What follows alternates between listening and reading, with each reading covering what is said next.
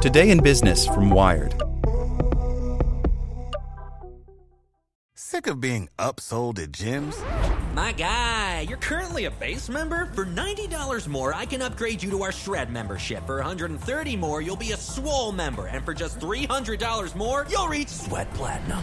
At Planet Fitness, you'll get energy without the upsell. Never pushy, always free fitness training and equipment for every workout. It's fitness that fits your budget. Join Planet Fitness for just $1 down and $10 a month. Cancel anytime. Deal ends Friday, May 10th. See Home Club for details. As a longtime foreign correspondent, I've worked in lots of places, but nowhere as important to the world as China. I'm Jane Perlez, former Beijing bureau chief for the New York Times. Join me on my new podcast, Face Off, U.S. versus China, where I'll take you behind the scenes in the tumultuous U.S.-China relationship. Find Face Off wherever you get your podcasts.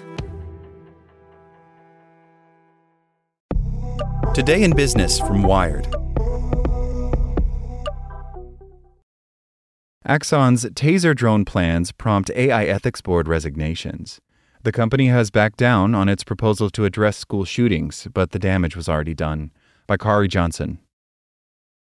A majority of Axon's AI ethics board resigned in protest recently following an announcement last week that the company planned to equip drones with tasers and cameras as a way to end mass shootings in schools. The company backed down on its proposal, but the damage had been done. Axon had first asked the advisory board to consider a pilot program to outfit a select number of police departments with Taser drones last year and again last month. A majority of the AI ethics board, which comprises AI ethics experts, law professors, and police reform and civil liberties advocates, opposed it both times. Advisory Board Chairman Barry Friedman told Wired that Axon never asked the group to review any scenario involving schools, and that launching the pilot program without addressing previously stated concerns is dismissive of the board and its established process. In a joint letter of resignation made public, 9 members of the AI Ethics Board said the company appeared to be trading on the tragedy of recent mass shootings in Buffalo and Uvalde, Texas. Despite mentioning both mass shootings in a press release announcing the pilot project, Axon CEO Rick Smith denied allegations that the company's proposal was opportunistic in a Reddit AMA. Smith said a Taser drone could still be years off, but that he envisions 50 to 100 Taser drones in a school, run by trained staff. Ahead of Axon pausing the pilot project, Friedman called it a poorly thought-out idea and said that if the idea is unlikely to come to fruition, then Axon's pitch distracts the world from real solutions to a serious problem. Another signatory to the resignation letter, University of Washington law professor Ryan Kahlo, calls Axon's idea to test Taser drones in schools a very, very bad idea. Meaningful change to curb gun violence in the United States requires confronting issues like alienation, racism, and widespread access to guns. The deaths of children in Uvalde, Texas did not happen, Kahlo says, because the school lacked tasers. If we're going to address the prospect of violence in schools, we all know that there are much better ways to do that, he says. The board had earlier expressed concern that weaponized drones could lead to increased use of force by police, especially in communities of color. A report detailing the advisory board's evaluation of a pilot program was due out this fall. The real disappointment, Kahlo says, isn't that the company didn't do exactly what the board advised. It's that Axon announced its Taser drone plans before the board could fully detail its opposition. All of a sudden, out of nowhere, the company decided to just abandon that process, he says. That's why it's so disheartening. He finds it tough to imagine that police or trained staff in a school will possess the situational awareness to use a Taser drone judiciously. Even if a drone operator successfully saved the lives of suspects or people in marginalized or vulnerable communities, the technology wouldn't stay there. I think there will be mission creep, and that they will begin to use it in more and more contexts. And I think that the announcement by Axon to use it in a completely different context is proof of that, Kahlo says. A situation where there are ubiquitous cameras and remotely deployed tasers is not a world that I want to live in, period. Axon's is the latest external AI ethics board to come in conflict with its associated tech company. Google famously convened and disbanded an AI ethics advisory board in roughly a week in 2019.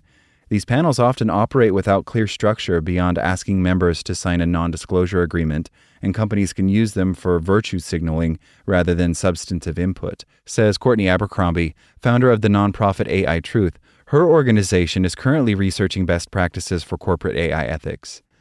In Axon's case, multiple AI ethics board members who spoke with Wired said that the company did have a record of listening to their suggestions, including in a 2019 decision not to deploy facial recognition on body cameras.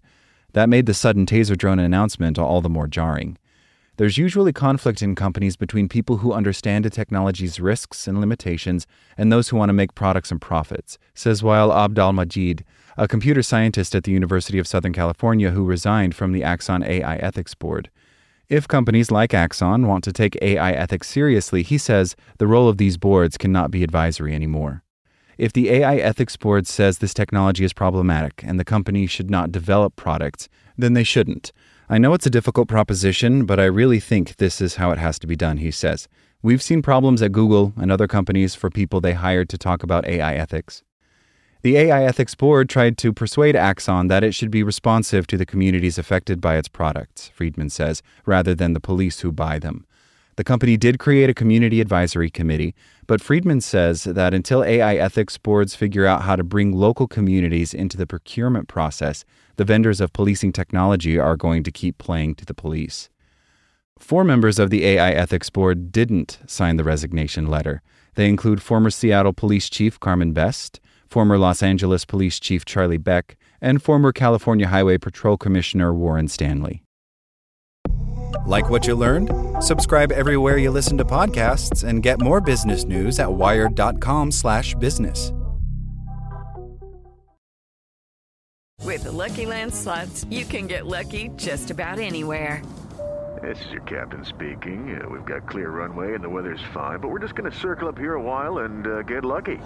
No, nothing like that. It's just these cash prizes add up quick. So I suggest you sit back, keep your tray table upright, and start getting lucky.